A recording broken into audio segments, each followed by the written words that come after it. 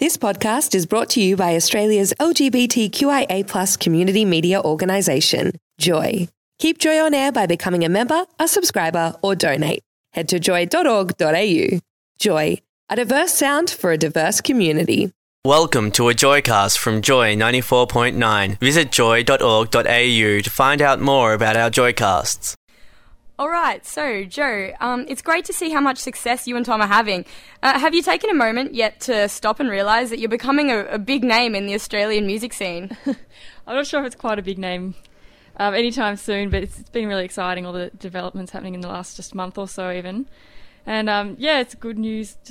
Touring is the main thing I'm getting excited about, really. Yeah, definitely. And I must say that I'm really, really, really envious that you supported Florence and the Machine in their sideshow. How was that? Oh, incredible. And she blew me away. I walked into their sound check and straight away my jaw just dropped to the floor because even in that situation, her voice was the most incredible thing, and it was a really good experience. Just to be that close to that kind of thing. Yeah, she's amazing. Yeah. Unfortunately, I didn't get tickets. That would have been the best thing I could imagine. I don't know about you. I had friends texting me I'll do anything for a ticket, So you would have been the most popular person in the world? Yeah, I was for 5 minutes. And then after a while, I was sorry, can't help you. And then they're oh. But then again, it seems to me that you're always the most popular person in the world. I was at the your EP launch at the Workers Club. Club. That was the 26th, I believe, of February. Yeah. And that was insane. People were queuing up out the door of the streets to get in. I don't know if you knew about. I got hit up 10 times to spit on my wrist and rub my stamp on against other people. Yeah, I heard that was happening. That's pretty funny. Yeah, it was a real shame because even though it's good for us to say, oh, it's sold out, but it meant a lot of family and friends couldn't get in. Yeah. So that was upsetting, but, you just got to be happy that kind of thing's happened, Yeah, well, the family and friends, they will... they'll always be there at your smaller gigs, I suppose. Yeah. So it's the people that, were drawn to your name. But it was insane in there. I think it was 50-something degrees. It was the sweatiest night of my life. And it was just so funny because usually you come off stage having played and you're sweaty, but the audience is all fine.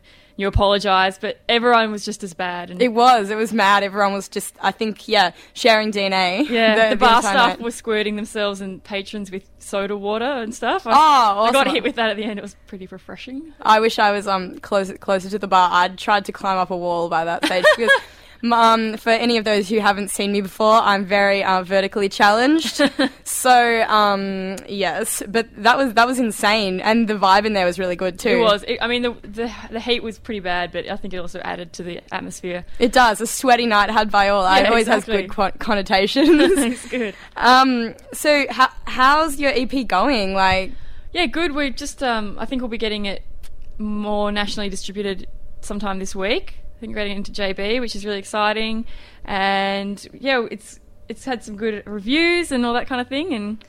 But we're already thinking about the next thing. It's so crazy. Yeah, definitely. I reckon the most exciting thing, I find when I see a band and they end up doing really well and succeeding is when I can go into JB Hi-Fi and buy their CD there. That might be a bit of a thrill for me. I'm a big time shopper there, and if I saw it in there, I'd be pretty excited. Yeah, definitely. I've been known to, if I've known a band, even I have all your EPs and albums, but I'll probably go buy it again in JB just for the experience, because I do that. I double up on CDs if I can buy them there, which is but that's just me. It's cool seeing friends' bands, and then then you see them in that store, and it's a really cool thing. It is. I think it's like a benchmark of greatness, JB Hi-Fi.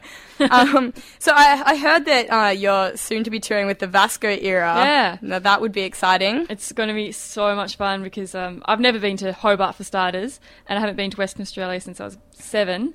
So that's just something I'm really thrilled about, and just working out. We've just recently bought this massive keyboard. And so it's a bit ridiculous. We have to work out how to get it across the nation. Oh, man. I can imagine you writing some kind of sitcom about that, big scary dragging a keyboard across the nation. I don't think the cheap airlines really appreciate a 50-kilo weird-shaped item in the plane. You probably have to buy some seats. Yeah. Well, so this is I take it, your first national tour then? Yeah.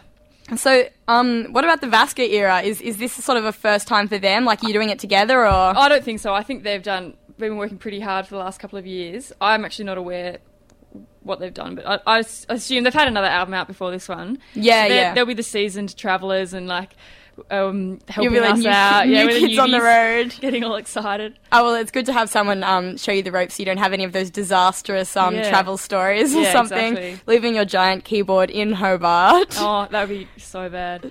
But actually, Tom's going to be helping out the Vasco with their set because they've been looking for a keyboard player. So that'd be it's awesome. worked out really well, yeah. That'd be like the best thing that you actually get to play together and stuff. Yeah. So yeah, that'd be mad.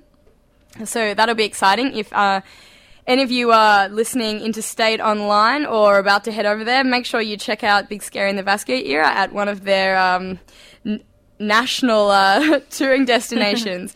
Now, after you come back from there, you said before that you keep thinking about the next thing. Are there any recording plans, an album or...? Yeah, well, this year we're doing this thing called the Big Scary 4 Seasons. So I think it will stretch into the early next year. But each season we'll release a mini EP with a little single, and sort of flavoured to that season.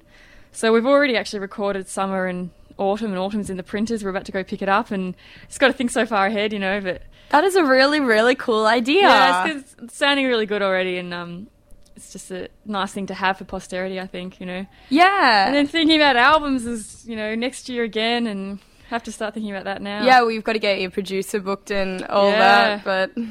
that is really cool. I didn't actually know that you were going with a theme to your singles and EPs, but yeah, that's awesome. Yeah, it's good, and people think that this At the Mercy of the Elements, that's not involved with that at all. That was just something that started this year, and then get the ball rolling on the next 4 releases for the 4 seasons thing. That's completely awesome. Who does your album art and stuff? Because it's really good. Yeah, for that EP, there's a guy called Bill Luke, and he's just a friend of Tom's dad, and he goes around and rips off posters in the city and just puts them all together in different ways. And so it was a combination of just random street posters and some of ours that we'd given him. Oh, yeah, I saw on the back, I was speaking to Luke from the Box Records when at that launch, and he was ecstatic to find that their name was actually on the back there on a poster. Cool. It's got a few little other Melbourne bands we've played with, and actually the funniest thing, both Tom and I are in other bands, and I'm in one called Johnny Rock and the Limits, and totally, just ironically, we didn't give him this poster, and he found it on the street. If you pull the CD up underneath, it's got The Limits, like a poster from that gig, so it's just funny how that happened. Yeah, that's an awesome coincidence that you get to promote your side projects through the main one. Yeah. Right, that was really good talking to Jo there. We're going to play a song from her new EP in a second, but right now I just want to play a song, if that's all right, called The Apple Song, and that is off Big Scary's first EP, and it's my all-time favourite song by them. And we've also got a few messages in while Jo's in the studio. One saying that this Jo chick sounds like a babe, and couldn't agree more there. And another one saying, Jo is so dreamy. So, yeah, Jo, you're hitting all the right notes with listeners tonight. So here we go, The Apple Song on Joy 94.9.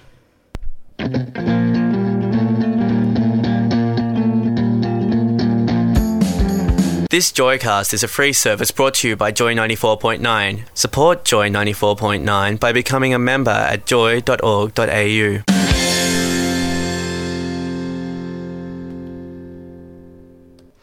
And that was The Apple Song by Big Scary on Little Fish on Joy 94.9. Now, just reminding you to let me know what you think of the show tonight on 0427 Joy 949, or you can email us at onair@joy.org.au. Now, during that song, we received some more messages for Jo from Big Scary. We got a shout out from Katrina in McKinnon, saying she's listening and says hi from her and her daughter there, so that's pretty cool. And we also got a comment saying that they were watching you at Florence and the Machine, and that Big Scary improves their quality of life. I don't know if you can be paid a much higher compliment than that, but yeah, I'd say you were really hitting top notes once again. Okay, so now we're back with Joe from Big Scary to find out more about what's in store for them. So, how did you and Tom come together in the beginning? Because you're just a two-piece. Like, what made you decide to keep it that way as well? I think Tom, he started the band. I mean, it was a hard job putting two of us together. No, I think he originally wanted a full band for his stuff, and just got my number off just a school friend of his, and after we played a few times, we just sort of felt like that was all it was needed, kind of thing. Fantastic. Yeah, it's been worked really well, and started out as kind of just acoustic stuff, and has developed into the much more rocky or piano stuff as well. Yeah, you have such a diverse style. Is that because you both have differing music tastes, or do you just really just want to encompass a bit of everything? I think it's not that we have different tastes from each other, it's just that we both like all styles. I mean, the funniest thing to me is that Tom will chuck on a Dizzy Rascal album, and then Regina Spektor, and it just makes sense to us that if we like more than one style, obviously everyone does, so we didn't have to limit what we play to one kind of genre.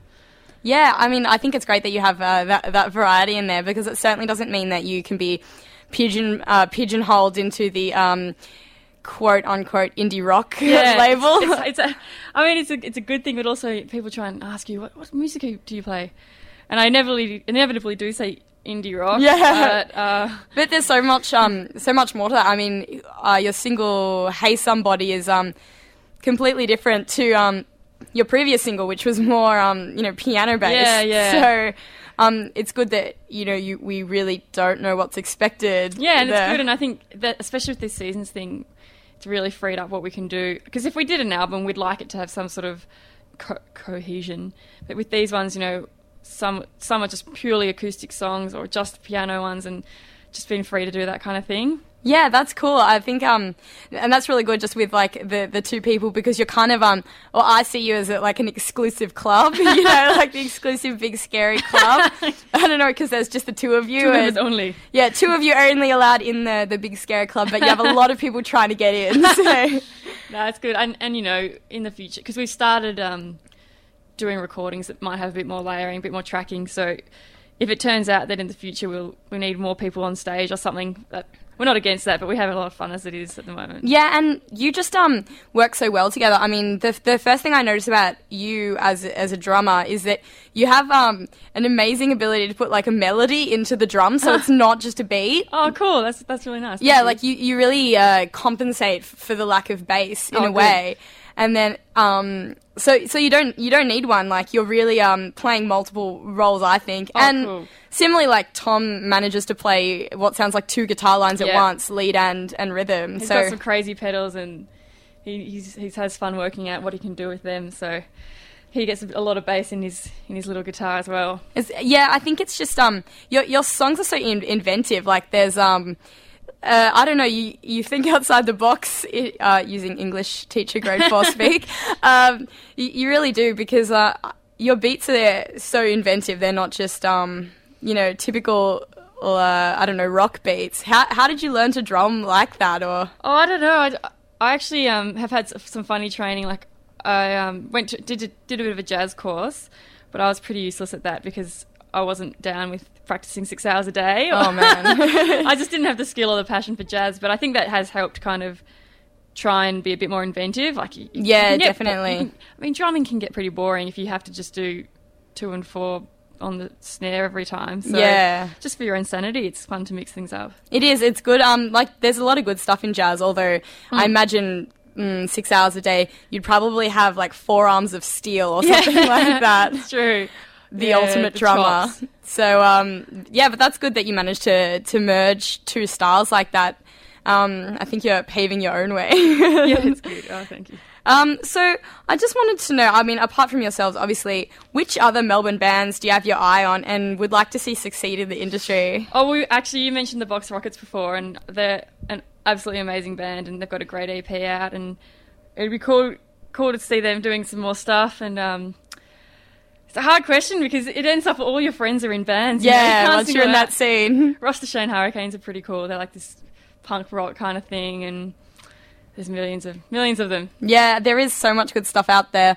And just tell us again which your side project is. Well, Big Scary is the side project, actually. Is it really? It was for most of the time. And then it just started getting a bit of momentum, so that's kind of taking up more of our time now. Yeah. But Johnny Rock and the Limits, I've been playing with them for a long time, and that's a 5-piece, so it was fun. It was fun going to the 2-piece as a different kind of thing, and that is pretty indie rock, Brit rock kind of stuff. Yeah, and, Tom's in another band called Detective Social. Yeah, Detective Social. Yeah, it's good. Just playing with different people, totally different styles of music. Yeah, definitely. And stuff, so. Anyway, thank you so much for coming and talking to us today. Oh, it's been an absolute pleasure. Thanks for having me. No problem. I was really excited about the interview. We're sure here that you're going to be in lights very, very soon. Oh, well, thank you very much.